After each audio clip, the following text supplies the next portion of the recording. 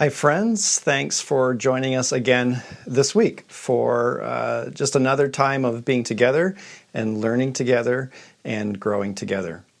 Before I jump into our sermon for this morning, just a reminder, if you are joining us from week to week like this, you'll notice that we have not been including things like music and prayer and other elements. And that's largely because we've been meeting in person, and it's difficult for us to do both of those things in the same week.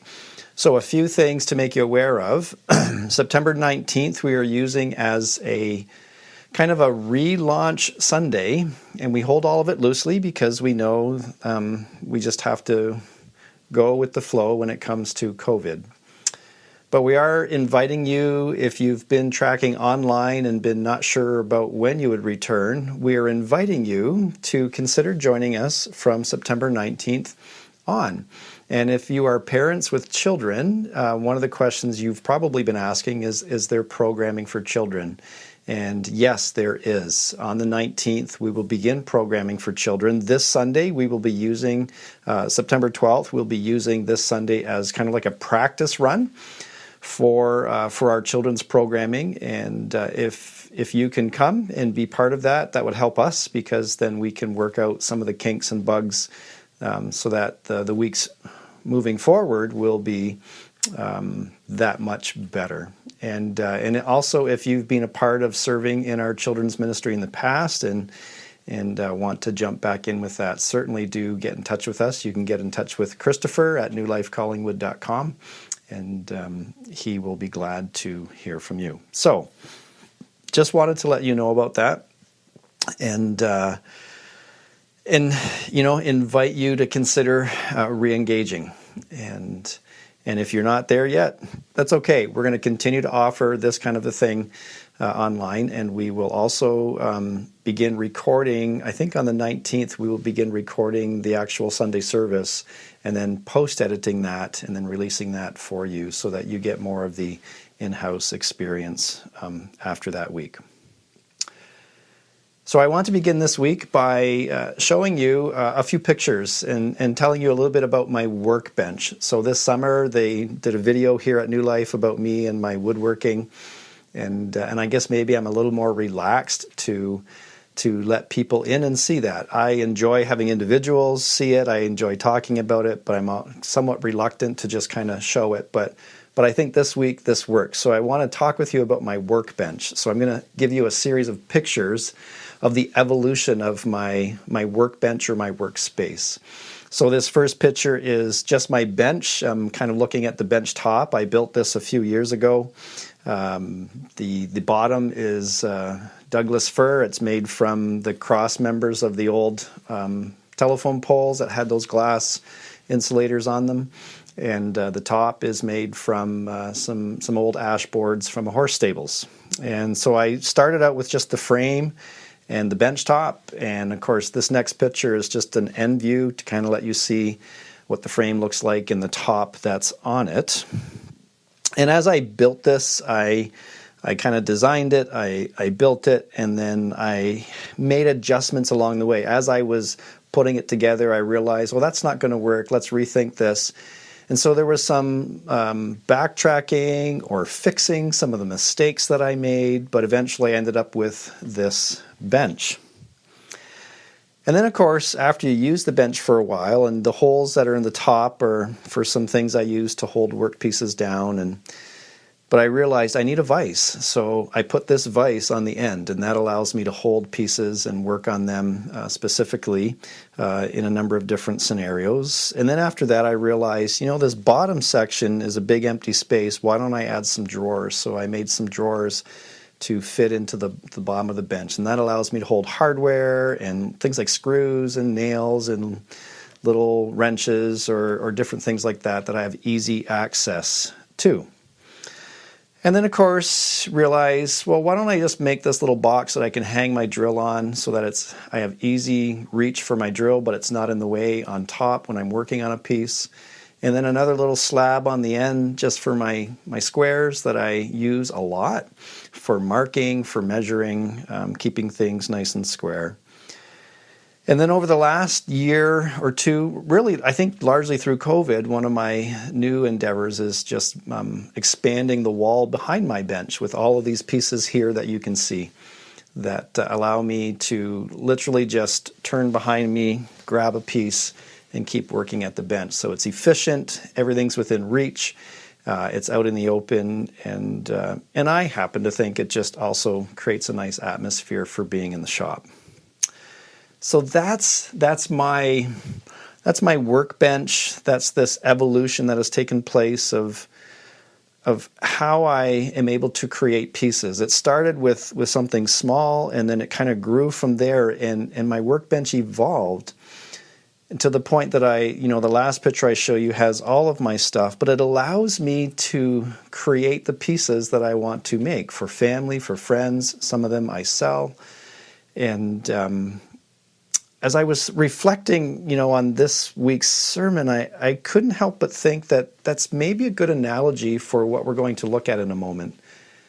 What the Apostle Paul wrote to a group of people that he loved dearly in his letter to the Philippians in chapter 1.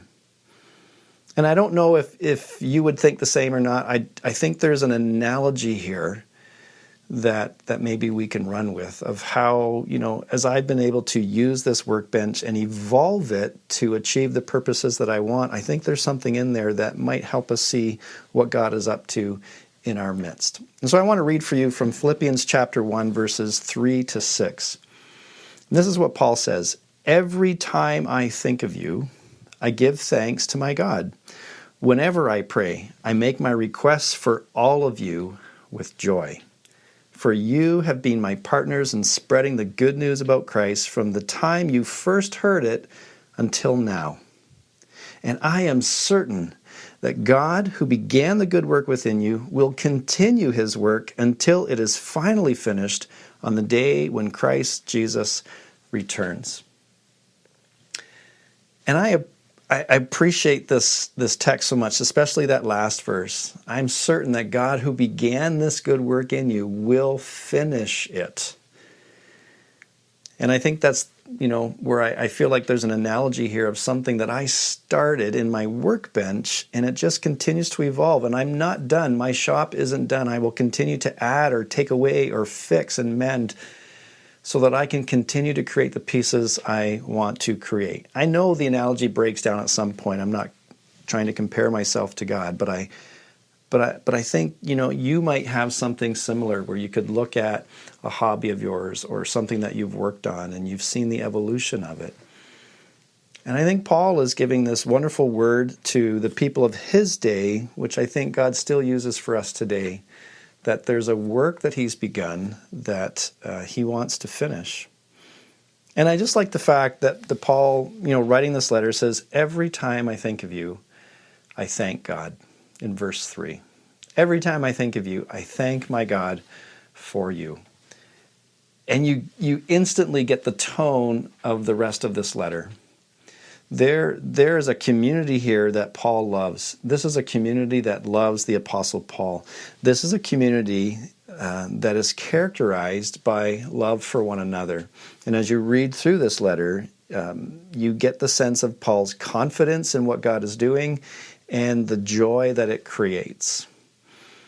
And it's interesting that he's in prison when he writes this letter, but when he's thinking of them, he is filled with joy. And he's simply thanking God for them. And it left me wondering, what value is there in being thankful for the community to which we belong? And I can't help but think they're hearing these words being read to them, and they're thinking, yeah, you're right. It's good to be thankful for the people that God has called together here in this little community. And I wonder about the value of being able to think about the community of faith to whom we belong and being thankful. And just saying, hey, God, thank you for the people that are gathered together with me. And I wonder what kind of changes that makes in a person's mind and in their heart and even in their actions when you take the time to stop and think about your community of faith. And in this case, it would be New Life. To think about your New Life family and to say, God, thank you for these people. I don't even know all of them, but somehow you're bringing us all together. Thank you. And I wonder how expressing that kind of gratitude influences the way you engage with your community. And I'm kind of thinking out loud as I read this, and it leaves me pondering and wondering the kind of posture that Paul is modeling for us about how we approach community with other people. And in this case, especially people of faith who have chosen to follow Jesus together. It's a reminder of how much we need our family and of how much they actually influence us. And so he moves on from saying, every time I think of you, I thank God for you. And then he, in verse 4, says, whenever I pray, I make my requests with joy for all of you. And so it's moving from, more than just being thankful to then actually saying, I pray for you. There are things about you as a community, as a family, that I want to bring before the Lord. And there's this wonderful sense of the Apostle Paul with the churches he began, of being someone who just regularly prays for them. And sometimes we talk about interceding or intercession for the people in our lives. And again, I'm left wondering what happens to a person's heart and mind when they pray for other people that they are regularly interacting with. And if I could, Paul is saying, I pray for you, the people that I love, I pray for you, and yet I can't help but hear the words of Jesus, such as in Luke chapter 6, verse 28, where he says, not only should you pray for your enemies or love your enemies and do good to them, but in verse 28 in Luke 6, Jesus is saying, pray for those who hurt you. Something happens in a person's heart, in their mind, when they begin to pray for somebody else. And so I've, over the years, had people come to me and say, Paul, I've been really struggling with this person in my life. They're nasty, they're mean, or I've got conflict with them, and I've kind of walked with them and coached them along by asking questions. What would happen if you began praying for this person instead of praying about this person? And the difference there. Praying about them is, God, this person's a jerk and an idiot. Please take them out of my life, or please, give them hemorrhoids, or whatever it is that you're praying about them. And then you begin to pray for them, to pray for God to reveal himself to them, for God to bless them, to prosper them, for God to give me or give you an open heart of love towards them. And something changes when those people begin praying for the person that they're struggling with. They come back and they talk about not only has their heart changed, but miraculously, somehow the other person has changed too. And when we pray for people, our disposition changes and our sense of connection changes. And in this case, when it's a community that we are part of and we love and we pray for them, I can't help but think something changes in the way we engage with and partner with. And this leads me to something I want to make you aware of. We have a prayer network at New Life, and we are wanting to kind of increase its profile and awareness for you as a community. And so if you have a prayer request at any time, if you go to our website, newlifecollingwood.com, and you click on the prayer button along the top, you just see the word prayer, you can click on that, and anytime you want, you can ask us, please pray for me. And then there's a community of people that gets given to. You can either have it for just the staff or myself, or you can ask for our prayer network to be praying together for you. If you would like to join that, in the video description below, we are putting a link to be able to sign up, register, to be part of that team, and then you will get regular updates. And we want to create more regular updates where we're praying for our New Life neighborhoods, local community things, global things, and then the requests as they come in. So that's all in the video description below. But praying for those we love changes the way we see them and interact with them. And then Paul just begins to thank them for the way that they partnered with him in spreading the good news, in teaching people about Jesus. And so he's saying, from the time you first heard about Jesus until now, you've believed him and you've followed him and you've partnered with me in sharing the good news. It's interesting, the church in Philippi, you can go to the book of Acts, Acts chapter 16, and you can read about Paul's time in Philippi. And I've always found this a fascinating read, because this church, you'll read about a young demon-possessed girl. So societally, she didn't have a lot of value for the community, but she, is delivered and comes to faith in Jesus. You have Lydia, this wealthy person who's a merchant, who also joins the community. And then you have this rough and gruff jail warden who also comes to faith. And this first church, one of the first churches that Paul starts, is comprised of peoples that are so radically different.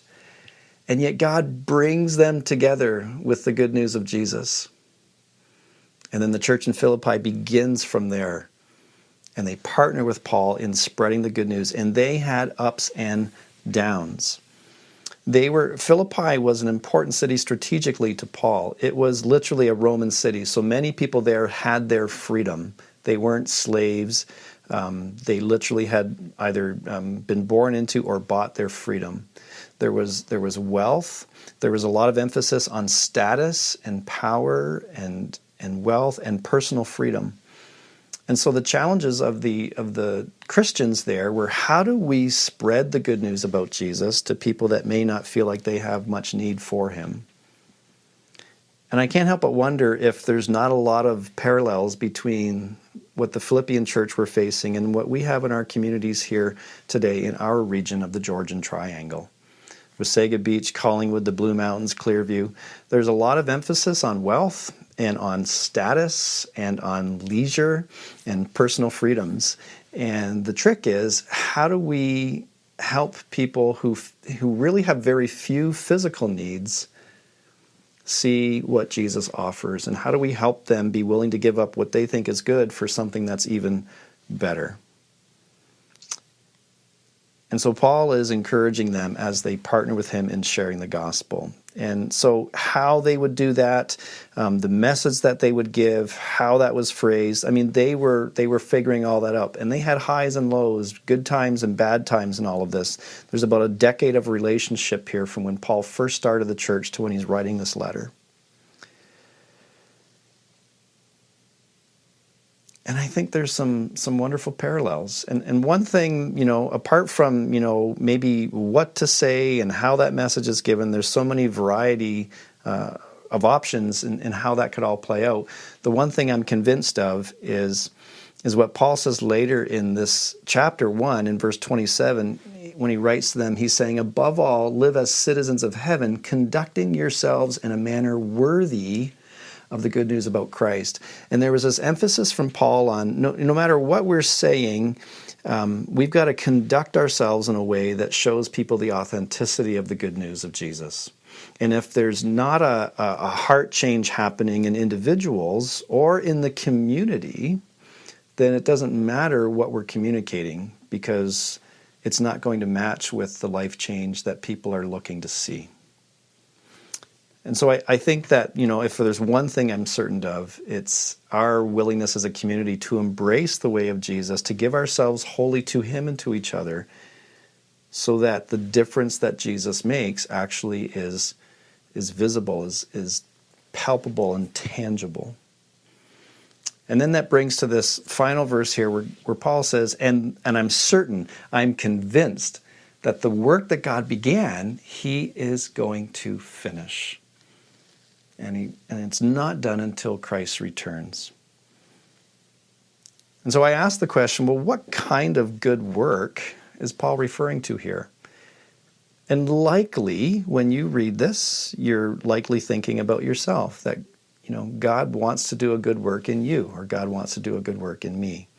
And he's begun that work and he wants to finish it. And I think there's validity to that, although I think that's actually secondary to the emphasis that Paul is making here. And I think the emphasis Paul is giving is that the good work of which he's speaking is the good work of spreading the news about Jesus, which he just referred to in the verse before this. And I think he's assuring them that what God originally called you to do, which was first respond to the good news yourselves, and then spread that good news, share that good news, partner with him in pointing people to Jesus. God originally called you to that, and he's just going to continue to work in you so that that continues to happen. And that will be one of his primary focuses, is that through what Paul is saying to the Philippians is through you, God will continue to establish his work and evolve you to be the community that points people to Jesus. And I can't help but think that maybe he's still saying that for us today, not only for the global church, but for us as a congregation, that the work he originally called us to is the work of sharing the good news, of being a good news kind of community, and allowing the Spirit of Christ to transform us so that we can not only tell people about Jesus, but let them see how Jesus makes a difference in our world today. And then, of course, that also moves into transformed hearts of individuals. So yes, it's the work of the good news, but that includes, and what I think is secondary, the fact that God wants to work in your heart and in your mind and in your life to bring about the changes for who he wants you to be. And then for us as a community to be transformed into who he wants us to be, so that we can not only speak the good news, but also live out the good news. And I don't think it's either or. I think they go together. And so it's just an encouraging word that God wants to do a work in us so that we can continue to partner with him in pointing people to Jesus and in seeing how following the Spirit of Christ transforms us from the inside out. And I wonder how it makes you feel to know that God has called us to this. God has called you into this work. Whether you're investigating for the first time here or whether you are been tracking with us for a long time, God is inviting you, always inviting you to partner with him in pointing people to Jesus, this work of the good news. And I wonder how it feels to know that he's not going to stop until he's finished. It just brings me back to this workbench that I've been working on for several years now. It just continues to evolve. And yet its purpose is to work with me in creating the pieces that I want to create. And over the last 3 years, it has just developed and evolved, and it will continue to do so. And I think in many respects, God is going to partner with us, and he is going to finish the work that he began among us, but he's going to do it with us, not in spite of us. And I think that's just encouraging news for each and every one of us, that his whole heart is to bring about the transformation that we long for, that he wants to see happen in us. And then he's going to work with us and finish this job of letting the world know about Jesus. And he's going to do it with us, not in spite of us. And so, just wrapping this up, I want to pray a prayer for you today, for us as a congregation, that, it's the prayer that Paul prayed for the Philippian church originally. And I think it's a wonderful prayer for all of us here today. And it's from verse 9 in chapter 1. And so this is my prayer for us. I pray that your love will overflow more and more, and that you will keep on growing in knowledge and understanding. For I want you to understand what really matters, so that you may live pure and blameless lives until the day of Christ's return. May you always be filled with the fruit of your salvation, the righteous and just character produced in your life by Jesus Christ. For this will bring much glory and praise to God. Amen. Well, thanks for tuning in today. We do invite you to join us in person next week for our trial run before our launch Sunday. And of course, we will still offer online services for you if you're not able to do that, but we have been glad to walk with you through this week, and we'll see you next week. Bye for now.